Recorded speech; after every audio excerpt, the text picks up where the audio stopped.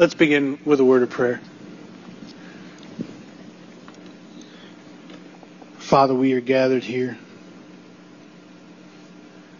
because you have called us to gather here. Father, we thank you for the mercy that you have shown us in Christ, that you have drawn us away from ourselves to be united with him.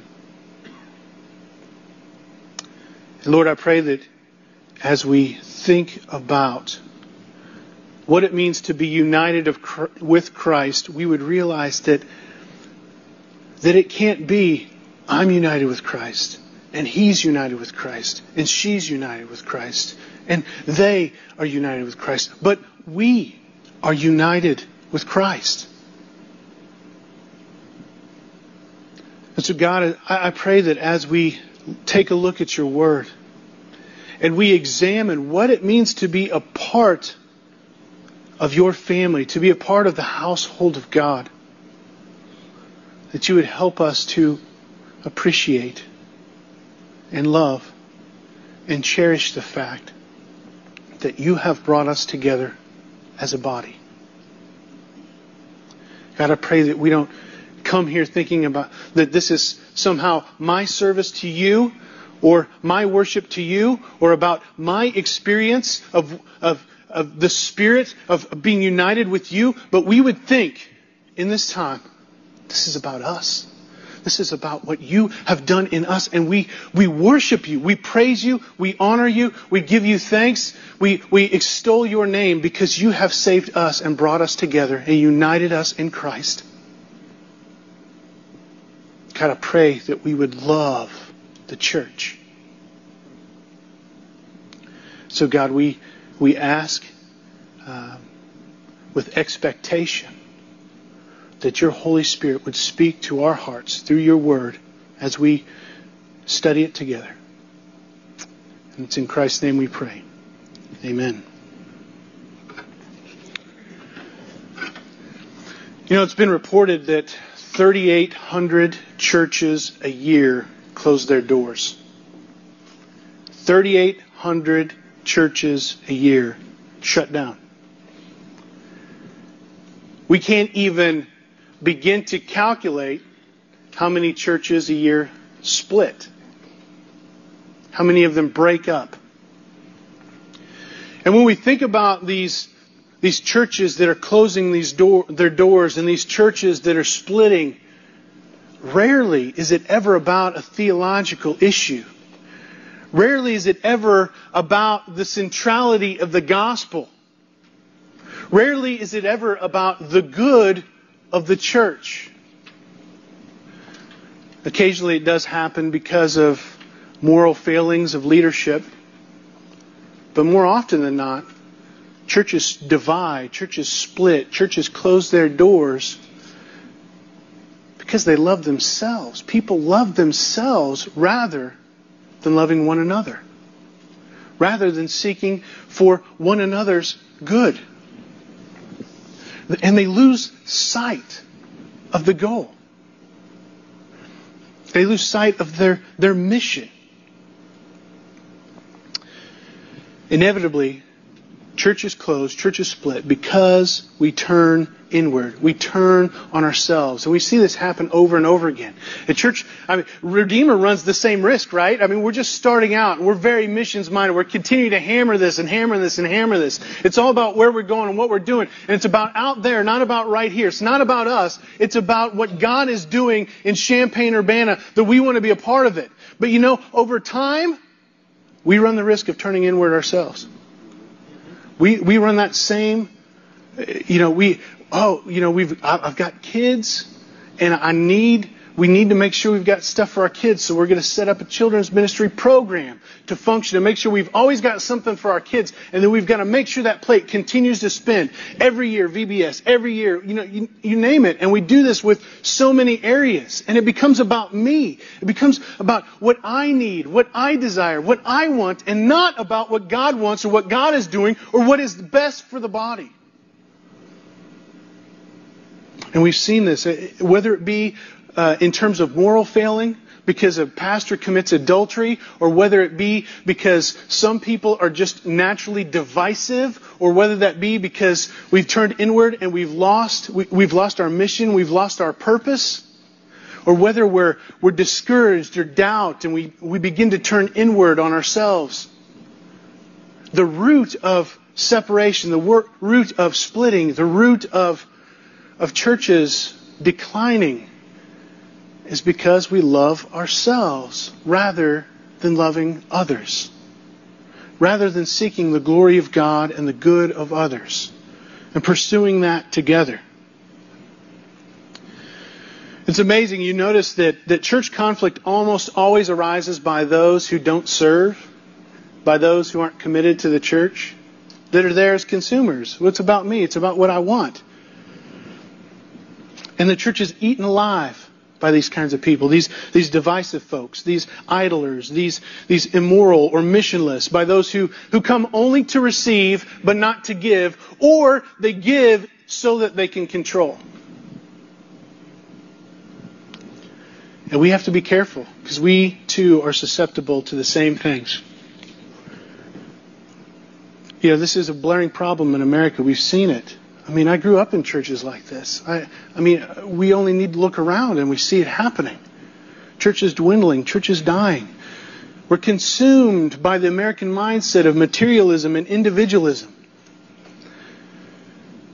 But ironically, it's not a problem that just resides in our day. It happened in Thessalonica 2,000 years ago. They still have the same struggles. I mean, we've been unpacking Thessalonians. We've been going along. And a lot of times we think about how great this church was. Because really it was. I mean, Paul was there for 3 weeks before persecution had driven him away. And he didn't really have a chance to fully establish this church. And so the fact that it's still surviving, the fact that they're hearing about them growing in faith and love is a great thing. But the reality is there were still immoral people there. There were still people who were divisive. There were still people who decided, I'm just going to invest myself in idleness. I'm going to quit my job and I'm going to feed off of everyone else. There were people there who were doubting and discouraged, either by the persecution that had broken out there, or because they didn't know what would happen to their dead friends. And so they became missionless. The reality is, this plagues us because this is sin nature, right? It's about us. It's about what we're doing. It's about what we need. So that sin nature is common, whether that be today or whether that be 2,000 years ago in Thessalonica. But instead of loving ourselves and seeking our own good, we must realize that God has established the order and purpose of the church. And He has placed each one of us, just as we had read, into the body to serve it for a specific function. God has gifted us in a unique way, and we need to act on that. We need to do that which we were created to do. But it starts with a change of heart. First, a change of heart towards your pastors, and then a change of heart towards your brothers and sisters in Christ. So turn with me in your Bibles to 1 Thessalonians chapter 5. We'll be looking at verses 12 through 15. I think it's 988 in those pew Bibles. 1 Thessalonians chapter 5, verses 12 through 15. We ask you, brothers, to respect those who labor among you and are over you in the Lord and admonish you, and to esteem them very highly because of their work. Be at peace among yourselves. And we urge you, brothers, admonish the idle, encourage the faint-hearted, help the weak, be patient with them all. See that no one repays anyone evil for evil, but always seeks to do good to one another and to everyone.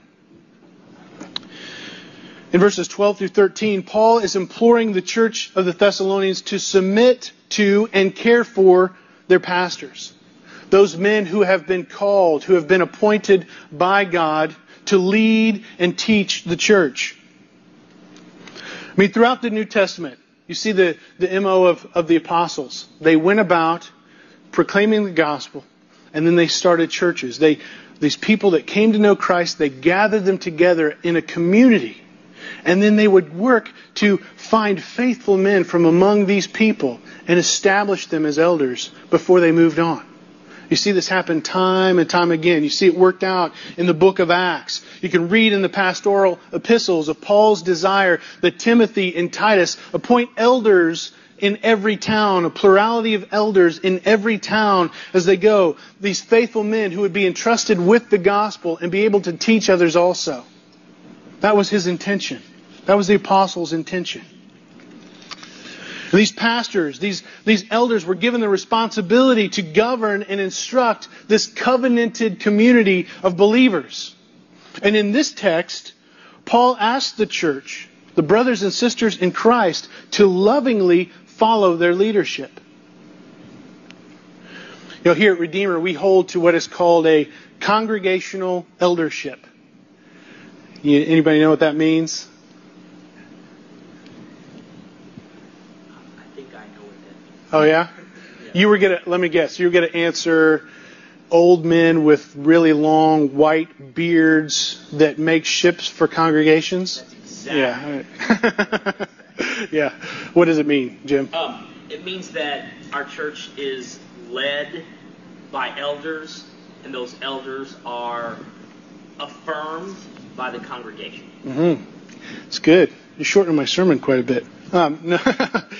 Yeah, I mean, no, sweet. This is all we need. Yes. Get out of here. I'm hungry.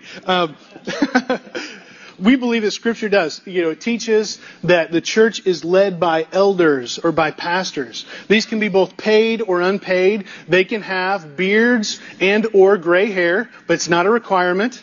But the elder or pastor is a man, according to 1 Timothy 2:15, who has been gifted and called by God to lead and teach the church.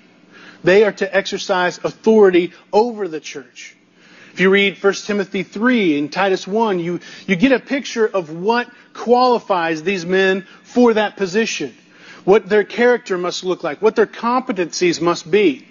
And they are to set an example in faith. And it gives a lot of lists a lot of things. We won't look at it now, but it also says that they are competent to teach and to lead the church.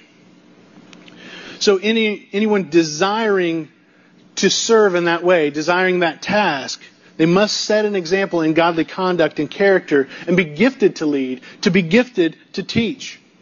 And as Jim said with regards to congregational, this elder is one who has been confirmed or affirmed, as he said, by the church. The church has examined this person and says, yeah, this man is of upstanding character. This man clearly has the ability to teach, the gifting of leadership, and so they establish him. Now, there are other things that come into congregationalism, but that's the main one that we're going to talk about today. The congregation affirms that this man is able to guide, to teach, to lead, to protect, to equip, and to care for the church. And so the government of the church, I just have to make explicit, is not based upon democratic vote. Amen. Okay? It's not. It's based upon these men who are competent to lead the church. This is a pattern of headship that God has designed. And here's the thing that most people don't think of. It actually reflects the roles of submission within the Trinity. Do you realize that? The Father is the chief authority. The Son glorifies the Father. And the Holy Spirit glorifies both the Father and the Son. And what we see in the church and what we see in our homes is to be a reflection, to be a mirror of that. So these men this is the biblical pattern for government of the church. But if you look back at our text in verse 12, we're given descriptions of these pastors, of these elders. The first thing we see is that they are to labor hard among you. The idea that is conveyed here is of a striving or a struggling, of this wearisome toil. Now, this doesn't mean that they have to exert themselves physically in a very physically demanding way, like go dig your ditches or shovel your manure or, build your house or I got a funny look over here. I don't know. But not there. It doesn't mean that the task of the elder is to serve physically in an exhausting way, but it reflects the manner in which they serve, the manner in which they shepherd or pastor this flock. They are to work hard. They are to be diligent at it. They are to invest themselves deeply in what they're doing. You know, many of us have this wrong idea that the pastors don't do anything. You know, like, what do you guys do, man? You drink a lot of coffee, you talk with people, you read some stuff, you get up here and you jabber forever, and all I want to do is go get some food. You know, and so, I mean, but the church tends to exist like that, right? You know? But it's not. It's not at all the case. I mean, this is hard work. And one of the ways it's hard work is because we have to deal with people with that same type of mentality, you know? You have to try to lead people often where they don't want to go. One of the most daunting things about it, I mean, it's emotionally and physically exhausting. You can't shut it off. I mean, you're always a pastor. It's like being a dad. You're always a dad. It's not a 9-to-5 kind of a thing. You're always on call, always supposed to be ready to have that major answer. And you pour yourself out on people that sometimes couldn't give a rip. And you continue to expend and expend and expend. And it's hard.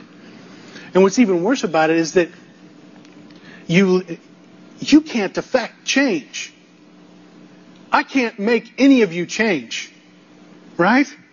In all my leadership, I mean, all I can do is expound the Word. You know, to say, this is the Word of God. This is what it says to you. This is God's desire for your life. And I can implore you to live according to your profession of faith. I can work hard to help you to see who you are in Christ and then to be who you are in Christ. But all I can do is say these things. My words can't change anything. And so I stand up here week after week after week. We meet in community groups week after week after week, and I can rattle off the Word all day long. But if the Spirit is not in it, if the Spirit's not working on your hearts, it means nothing. And that's a hard thing to do for a guy like me who likes to control things. So this is exhausting work. It's hard work. It's also important to note what Paul says here in verse 12, that those who labor among you. He doesn't say the one who labors among you. He says those. He's talking about multiple people, a plurality. This passage is one of many in the New Testament that supports this idea of a plurality of elders. That the church is to be governed not by one, but by a few faithful men who share the load, who share preaching and teaching, the responsibility of leading and governing and guiding the church. Here at Redeemer, I mean, we've taken this to heart. I mean, right now, we only have an eldership of 2, but we're working hard to remedy that. And so, as soon as a young man can get us that 125 question questionnaire filled out, we can move on to the next step. But I can tell you, man, I'm so thankful for the men who work alongside me. I know that I could not do this. I could not start this church. I could not lead this church without them, without their diligent effort. And I just praise God for them. It's amazing. There's so much. I mean, it's just a reflection of the church, right? I mean, the joy that comes in one another, helping each other to do what God has appointed and called you to do. It's amazing. But verse 12 says also that they are over you, right? Meaning that they rule over you. They go before you as your head. They stand before you as the leader, as the responsible representative. It's the same word that's used in the New Testament to describe the father as being the head, the leader of the home. It's the same word. Paul has already characterized himself as the father and mother to this Thessalonian church. He's one who's led, he's one who is exhorted, who is sacrificed for, who's cared for, who's set an example for them in the faith. In 1 Timothy chapter 5, verse 17, this word is used of elders within the church, where Paul says, let the elders who rule well, there's the word, be considered worthy of double honor, especially those who labor in preaching and teaching. So these passages are clear that elders have this responsibility, not the congregation, to rule and to govern the church. But this is not to be a heavy-handed rulership, right? This is not sort of what's a multiple dictatorship? I don't know. Dictatorship by a body versus, oligarchy, something like that. It's not to be like that. Our authority is a derived authority, right? We are under shepherds meant to serve the chief shepherd. The authority that we receive is the authority that comes from God. He said that they rule over you in the Lord. They stand as representatives, as ambassadors for the Lord. And His authority is clearly articulated in the Word. Therefore, we rule by rightly dividing Scripture and applying it faithfully to the life and doctrine of the church. Our chief responsibility in ruling is to the Word and prayer, so that we might know, obey, and teach the will of God. We also see in verse 12 that another role of pastors is to admonish. And this means to warn or to teach. And again, they do this through the Word. The role of pastors is to help you realize who you are in Christ and then be who you are, to live consistently with the profession of faith that you have made. Now, honestly, we like this idea of pastors laboring hard for us, right? You're like, hey, you need to get to work. You need to serve me. I have needs. I have desires. You need to come and bring it on. But the reality is we buck against the other two. We don't like the idea of someone ruling over us. We don't like the idea of someone admonishing us. You're going to tell me to listen to that guy? I mean, you guys have seen Jim. I mean, that's your leader right there. If you think he's bad, wait till you get to know me. I mean, come on. We're supposed to follow these guys. We're supposed to listen to them. I don't want to do what they're telling me. And that's the thing about admonishment. It's usually not something you're eager to hear about, right? I mean, they're warning you, they're instructing you because you're not on the right path. That means they're helping you to get on it. And so, this is not an easy thing for us to do. We don't want to change how we're living or what we're doing. We don't like to be called to the mat. And so, we'll buck against this. Maybe we'll leave. Maybe we'll just get angry. Maybe we'll stir up division within the church. Or maybe we'll just passively ignore it. But we won't heed it. We won't follow it. But you need to realize that when you do, you are not rejecting man, but God. If Jim is being faithful to his position, if he is holding you accountable to the Word of God, and he's exhorting you to and helping you to develop a plan of change so that you might redirect your life, and you ignore it, you're not just rejecting Jim, you're rejecting God. I mean, it's that serious. If we're being faithful to what we're doing, you're not just disregarding imprudent advice, right? It's not just as though, hey, these are just some good ideas from Jim, take it or leave it. This is serious stuff. You're rejecting God. You're rebelling against God because God is the one who has established this authority, and their derived authority is being faithful to the Word of God. Now, you need to test what they say against Scripture, for sure. I mean, this is not a blind, obedience. But if you see that what he's saying is consistent with the truth of Scripture, you're obligated to follow, not because it's Jim that said it, but because it's God. And this man is keeping watch over your soul. So, what's the implications of this? Obey me now, right? I mean, it's weird to stand up here and preach the sermon, because it's like, you're just like, this is not self-fulfilling in any way, It's like, but But the reality is, we labor hard. I mean, and we do. I hope you guys know that we take this position very seriously. And we work hard. I mean, this is why, as we're evaluating another man, we have a 125 question questionnaire about all manner of theology and practice that he's got to fill out. He's gonna get it done. It's gonna be like a book, you know? But that's the kind of thing that we're trying to hold him to. And we've had to come up with the same conclusions there. And we're just realizing, wow, we also need to make sure that we fill out this questionnaire ourselves, to make sure that when we articulate, we're clearly articulating our positions and people can see those. So this is a heavy matter. We don't take it lightly. And I'm really thankful that we haven't had any major issues yet. But Lord knows we're not exempt from it. And the only way that we're going to be able to stand and persevere through those major issues is if we, the elders, are being faithful to the Word of God and articulating that. And you guys are seeing that and being willing to follow. Right?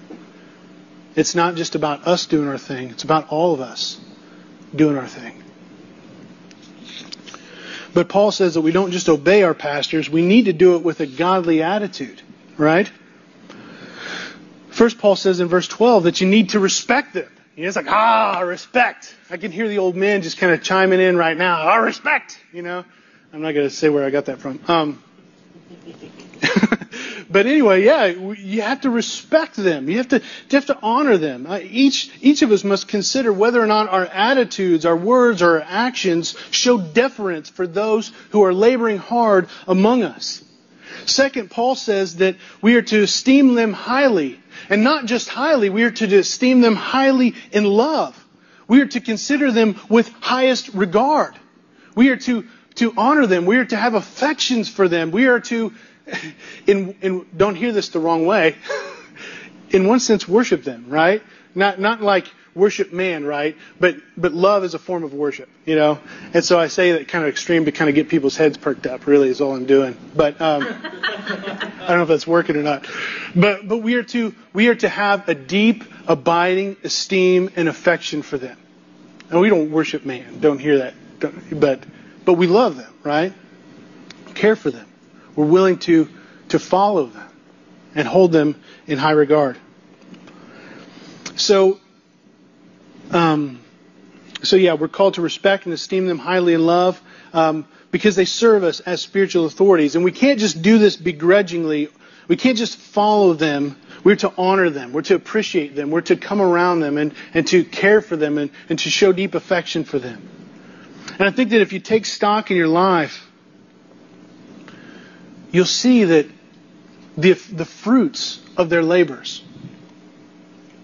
I mean, Phil, think about how much Jim has poured into you over the years.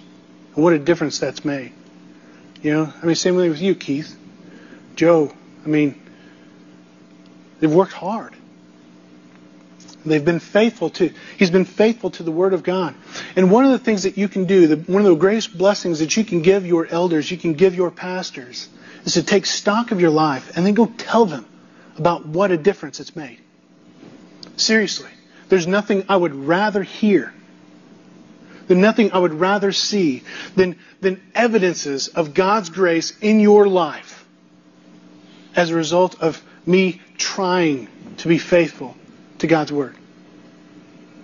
I'd want nothing else. Nothing fuels a pastor more than to hear that, than to know that. I mean, that gets us charged up. That keeps us going. And so, bless Jim later. It'd be good. But there's some practical reasons also why we should do this. There's a deep intended result here. Paul says, be at peace among yourselves. The quickest and easiest way to resolve conflict in the church is to obey the guys that are obeying the Word. You realize that?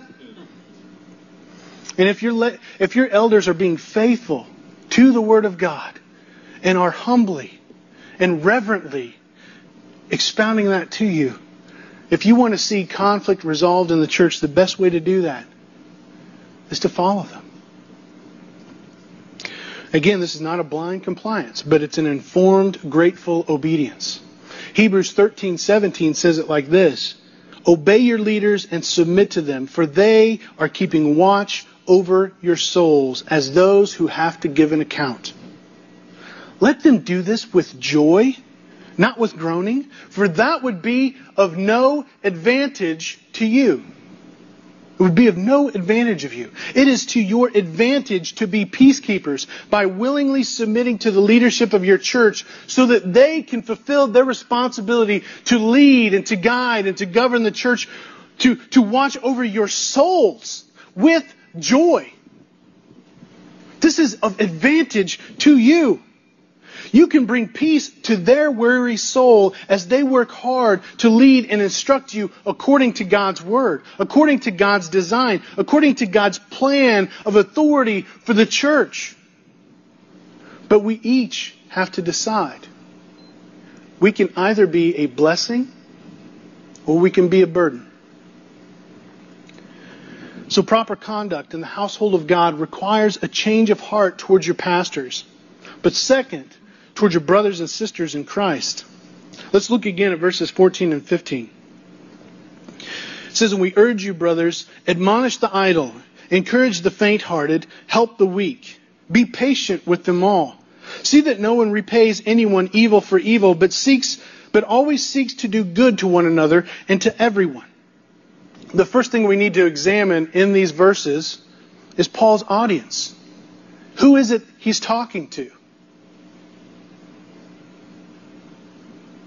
This is not a rhetorical question. Church. The church. He's talking to the brothers, right? And that includes brothers and sisters, i.e. the entire church. He's saying this to every one of them. He's telling them to do the work of ministry. Ministry is the work of the church, not just the pastors. That seemingly popular phrase today in the church, that rebuttal that, well, that's what we pay him for, does not fly with the biblical view of the church. Just because you pay a pastor does not mean that you are exempt from serving. The church is an every man ministry. I mean, we've already looked at Ephesians chapter 4 earlier. I just want to reread verses 11 through 13. And God gave the apostles, the prophets, the evangelists, the pastors and teachers to equip the saints for the work of ministry, for the building up of the body of Christ, until we all attain the unity of faith and of the knowledge of the Son of God, to mature manhood, to the measure of the stature of the fullness of Christ. So the role of these apostles, of these evangelists, these prophets, these pastors and teachers is to equip the saints. That's every believer. Everybody who's received the Holy Spirit, the sanctifying work of the Holy Spirit, to do the work of ministry. And so who does the ministry? The entire church does the ministry. And what is their goal? That every believer reach the unity of faith and the knowledge of the Son of God. That they reach mature manhood to the fullness of Christ. Every believer. Not just some. Every believer. Every member of the church has a responsibility to others to help them to reach maturity in Christ. You know, if you talk to Josh about one of his first impressions of the church, he'll tell you of the first conversation that we had when we talked about membership. And I looked at Josh intently. I looked him square in the eyes. I said, and Josh, at Redeemer, there are no bench warmers. There are no bench warmers. And that's not a Redeemer requirement. That's a biblical mandate. Amen. We're all called to serve. We're all called to get in the game, to participate, to play our part in the work of ministry. So who here has played baseball? Yeah, most of us have played baseball. Who here has spent some time on the bench? Everybody who's played baseball has spent time on the bench. Keith has really spent some time on the bench, apparently. You don't get to play the baseball games. Yeah. Tell me something. What's the demeanor like in the dugout? I mean, baseball's a pretty long game, 3-4 hour game. What's the demeanor like especially for those people that are seemingly like always sitting on the bench? What's the demeanor like for the the flunky bench, the one that's over there by the bullpen. Like, isn't it ironic how they keep all the pitchers away from the rest of the team? I always think that's funny, right? It's usually not a positive one, right? Players that sit on the bench, what do? They play pranks on one another. It's a joke. They're distracted. They're always trying to do crazy stuff, and they're just an annoyance to the coach. They're a distraction to the players on the team, Like, I played first base a little bit, but I got distracted by it because, you're there in the dugouts there. They had to move me over to second base because I couldn't handle it. This is a big deal. If you do a Google search for baseball pranks, you'll get 5 million hits. 5 million. People write books and they make movies that are all about baseball pranks. That's it. It's a huge deal. And so this demeanor is one of, it's just nothing but trouble, right? It's like I said, it just annoys the coaches, it distracts the players, like it's kind of fun or whatever. But those people that are sitting on the bench aren't really in the game, are they? There are moments where the game's really intense and they're kind of excited, but most of the time they're not in it. And the church can reflect that same kind of thing. But the difference between the church and the baseball field is that you can only have 9 players on the baseball field at any one time. But God has so designed the church that everybody has a position and everybody's called to play it. But so often we choose to go and sit in the bench. We choose to go and play pranks on one another, cause hot feet, to put Bengay on guys' athletic supporters and, stuff like that. Did you experience that? No? That's awesome. But that's the kind of stuff, we're lost them. Knew I shouldn't have said that. I say some things sometimes that, whatever. I'm just gonna go there. But back to focus. Back to the church. In the church, there are no bench warmers, right? There are no bench warmers. We're all called to play a position. We're all called to actively use our gifts to serve the church in a variety of ways. And then in verse 14, our ministry to one another, we see looks different depending upon the context, right? We have to be wise. We have to know the word and be able to rightly apply it to the given situation. And he lists 3 different ways of how we need to rightly discern the situation and know how to apply the word. First, we are to admonish the idle, right? We looked back in chapter 4, verse 12, that there were some in the church who were feeding off of the others. They quit their jobs and they were kind of waiting for Christ to come back, right? And they were just kind of sitting around feeding off of the rich, and they were just stirring up strife with believers and unbelievers. They were busybodies. They were just mooching. They were annoying. They were disorderly and undisciplined, and they acted as parasites, sucking the life out of the church and giving nothing in return. And to them, our ministry is one of admonishment, to warn and to instruct them. This is the same word used of one of the tasks of the elders, to admonish the idle, right? And we must do that with the Word of God, right? So we have the responsibility to one another that if we do see someone who is being idle, who is disorderly or undisciplined, we're to try to help that person back to orderliness and back to self-discipline, because that's glorious to God. That's honoring to Him. Now, that doesn't mean that everybody takes a whack at the piñata, right? It doesn't mean that okay, if we see, Brett, not really doing so hot, so everybody's going to go around and hit him with the Word of God. But that's not what it's about. It's about people that have particular relationships with Brett that are intentional about coming alongside Brett and admonishing him and warning him and helping him to plan for change, right? But we don't just go back to the pastor.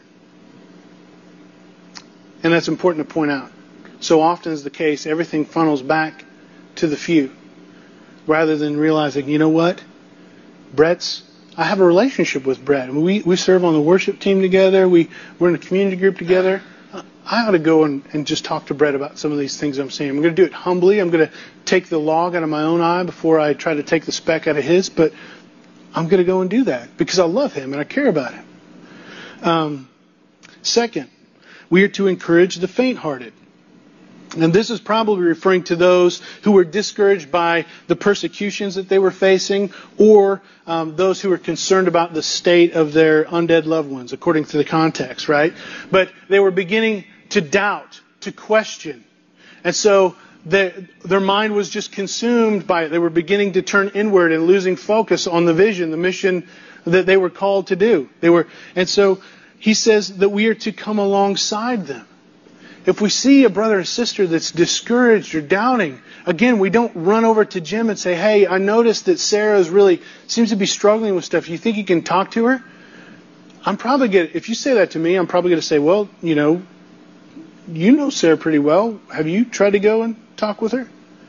And I'm going to try to turn it right back around. And it's not because I don't want the responsibility, but because I'll go and I'll talk to Sarah too. But I want to see us coming alongside one another, to build one another up. And you do that by applying the truth of the gospel in love to their lives, to give them hope, right? It all comes back to the gospel. Third, Paul says that we are to help the weak. Now, there's a variety of interpretations on who the weak are. The weak could be the physically weak, those who are sick or disabled. The weak could be people who struggle with legalism in certain issues, right? We've seen this in Romans. We've seen this in 1 Corinthians, where there were people that were really hung up on eating meat that was sacrificed to idols. And Paul calls them weak brothers. Their knowledge of how to apply the gospel to that situation wasn't fully there. And so they just had a weak understanding. It could be those who have little or no social status or power, like the poor, the needy, the orphan, the widow. It could be those who are struggling with self-control, either in temperament or maybe they're struggling with addictions. But they are desiring to follow Christ. Okay? Scripture has dealt with all of these. So it doesn't really matter if we try to pinpoint one over the other. Scripture deals with them all. And all of these could be classified as weak. And if they are seeking to know Christ, to love Christ, to follow Christ, then we have the obligation to help them.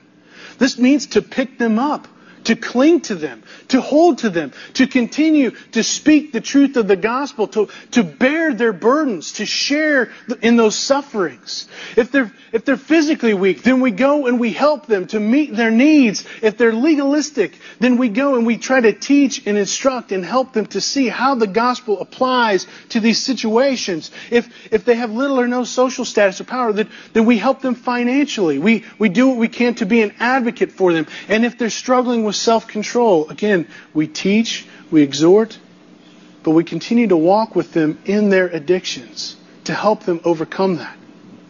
Now, it doesn't mean that there's not a place for discerning. I mean, we have to really discern whether or not they're truly wanting to know Christ, wanting to follow Christ. But if they are our brothers and sisters in Christ, then we have an obligation to walk with them in it, to lift them up. And fourth, we are to be patient with them all. Regardless of their situation or burden, we are to be patient with them as they seek to live lives that are consistent with their profession of faith. We are to continually help them to pursue repentance and faith, to return to the gospel. Because there's hope in the gospel, we extend hope. We never give up on them. We continue to extend hope because there is such hope in the gospel. We continue to be patient with them because God has been so patient with us that He sacrificed His own Son to buy us. And so we extend that same patience to one another. And again, this doesn't mean that there's never a reason to remove that person from fellowship, right? But if they are truly committed to Christ, if they're truly trying to follow after Christ but struggling, then we are to love them. We are to come around them. We are to not close our hearts towards them, even if we have to remove them from fellowship. That's really being patient. So rather than loving ourselves, we are to commit to act for the glory of God and for the good of others, regardless of their response, their reception, or their reciprocity. That is what love is. Love is not an emotion. Love is a commitment to act for the glory of God and the good of others, regardless of what they do. And loving requires patience. And Paul then says in verse 15, see that no one repays anyone evil for evil, but always seeks to do good to one another and to everyone. When our brother sins against us, we don't respond in sin or retribution, but we are to do good to one another. Rather than seeking our own good at the expense of others, we are to seek the good of others at the expense of ourselves. I'm going to say that again. Rather than seeking our own good at the expense of others, we are to seek the good of others at the expense of ourselves. And this applies not just to those in the church, but to everyone. We know that Jesus said, love your enemies and pray for those who persecute you. We know in Romans that we are not to be overcome by evil, meaning that our hearts are bent on committing evil towards those who have been evil towards us, but we are to overcome evil with good. It's the responsibility of every believer to seek to love one another more than they love themselves, to seek one another's good more than their own, to seek the interests of others before their own, to be committed to one another because we have made a commitment to Christ.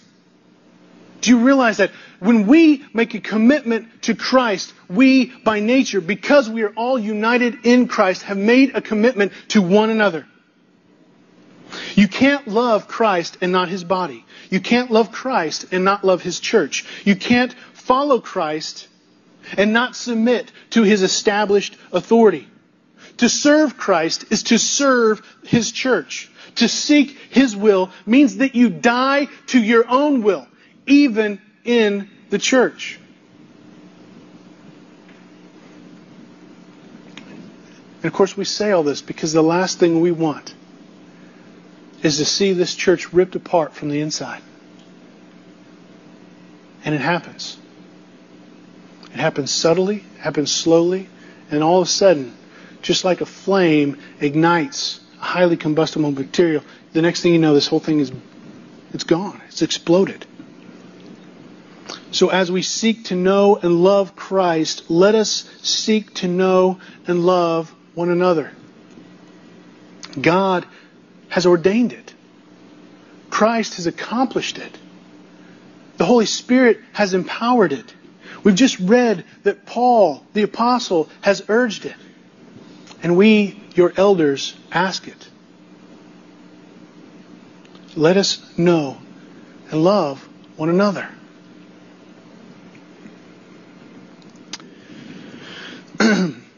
Here at Redeemer, we work hard to make this passage a reality. All right, we want us to be a community of faith that truly lives this out. I mean, our vision, our mission, our values, our strategy all direct our attention to this, to living as a redemptive community of gospel-centered people.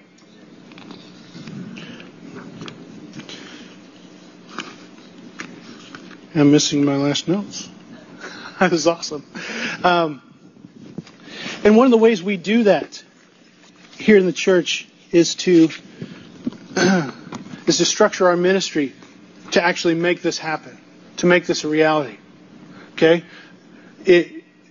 So coming here on Sunday mornings to join us in our worship gathering it's not even the major part of what we do. It's not even the major function of the church. Really, this is a point where we come together and we celebrate all that God has done, and we help to reflect our minds, to catch our minds on the truth of God's Word, so that when we go out from here, we can act as missionaries. But the reality is, the main ministry happens in homes. It happens during the week. It happens as we go out of here. And so you're not going to see a lot of programs here. You won't. We're not going to do that. We function, we thrive in community groups and life transformation groups. These are smaller groups that allow us to actually put these things into practice, to grow into maturity with one another, to seek to know one another, to serve one another. And then we give you an opportunity to practice these things as you minister to one another. Because these things happen best in community. They have to happen in community. And we think that community groups and life transformation groups are the best way. So, in case you don't know, community groups are basically in-home Bible studies. We meet weekly. We gather together. We dig into the Word. We share lives together. We typically eat together. We have fellowship together. We pray for one another. It's just a deep, intimate time where you realize you can't get to know everybody, even though we're small. You can't get to know everybody very deeply, but in a smaller group like that, you can. And so we really push those things so that you guys can live life with one another, so you can actually help to do this one another, and to exhort one another, admonish one another, encourage one another, whatever, help one another, however that works. That happens in community group. Life transformation groups are smaller. They're 2 to 4 people of the same sex that meet together for intense discipleship and accountability. And this is where we really kind of get into one another's junk. And this looks different depending upon the context. Like if you go to Caleb and Brett when they gather together, because they're on the worship team, their focus has is a little distinct, but they still are loving one another, serving one another, getting to know one another, and praying for one another, and confessing sin and seeking accountability. If you go to Jim's, when Jim and Joe and Phil and Keith meet together, that's going to look a little bit different. When you go and you see Phyllis meeting up with Claudia, that's going to look a little bit different. You see my group where I'm with Quinn and Josh, that again is going to look a little different, because we try to focus those on the exact needs of that group. But again, the major focus is discipleship and accountability. And it's an opportunity to get to know one another. And so when you're feeling discouraged, when you're struggling because you're weak, you're having issues of self-control, when you just being idle and you need to be admonished, those are the first guys and gals to do it. The first ones. And we keep tabs on those. We follow up with those. We seek to be pastors where necessary, because we realize that people are gifted and equipped in different ways. Sure. So it doesn't mean that we're like free from all responsibility, but this is the way the church is meant to operate. This is the way the church is intended to act, and this is the way we want to structure things. This is what we want to be about. And so, and another thing we do too, before I kind of move on, the children's ministry. If you're a member here, you serve in a rotation on the children's ministry. It's only like once every 6 weeks, but it's a big deal because you get to know the kids, right? As the church grows, one of the best ways that you can get to know families is to serve the kids, and you automatically have something to talk about. I can come up to Phil and I can say, man, Caleb, hey, he did this funny thing, today, and just get this conversation going, and you begin to share life, and you take more of a concern for that family unit rather than maybe the one individual out of that family that you know. If you're single, it's good for you to spend time with kids, right? To learn all their pleasantries and not so pleasantries, and to be able to instruct them, to help, to see, okay, this is how I can articulate the gospel to a 2-year-old. This is how I can articulate the gospel to a 6-year-old. And you learn what it means to lead in a small level kids. That's going to help you when you are the head of your family. You're the head of your household. This is a good and a gracious thing. And it doesn't overwhelm just a few people who do it day after day after day after day after day. So it's a great way. We do that even in our community groups. We have community servants that bring the snack that day, and then they serve the kids. And it's just a great way to serve that Bible study. And so we commend that. So if you're not a member, we'd encourage you in that direction. We'd encourage you to become a member of Redeemer. If you're not in a community group or a life transformation group, again, we would commend that to you. We'd encourage you in that direction. But the reality is, if you're here as a consumer, you need to know that you're not ultimately helping yourself or anyone else. If you're coming here just to be fed, you'll be fed all right. But you're going to feed off of the detriment of all. We're not designed to live this way. God did not design the church this way so that we could live as consumers, here to eat and eat and eat and never give. But if you change your mindset, if you change your attitude, your heart towards your pastors, towards your brothers and sisters in Christ, you'd be amazing at the difference. If you come with this attitude of, you know what, I have been blessed and so I am going to be a blessing, you'll find that you're fed far more than you could ever possibly imagine. So I don't know where you are today, but I'm encouraging all of us to make a commitment together, because that's what a church does, to change our hearts. Let's seek not to be served, but to serve. Let's seek to conduct ourselves properly in the household of God. Let's pray together. Father, we thank you for this reminder of what it means to love one another. God, I confess that even I am so prone to turn inward and think about myself, and to seek the church as a means of satisfying myself. God, I pray that we would realize that our soul satisfaction comes in knowing and loving Jesus Christ. And that as we do that, it overflows naturally in seeking to know and love others. God, I pray that you would change our hearts, that we would love our pastors, we would love our brothers and sisters in Christ, we would seek their good and your glory above our own. God, I pray that we would be an exemplary church, a church that if somebody comes in from the outside and they see us, that the love that we have for one another is evident, and that they might desire it. God, we don't ask this for ourselves. We ask this because you are honored in it. You are made known when your church acts as a unified body in Christ. And so God, I pray that for Redeemer, that we would be united in Christ as we love and serve one another. God, we thank you for the cross. It's in Christ's name we pray. Amen.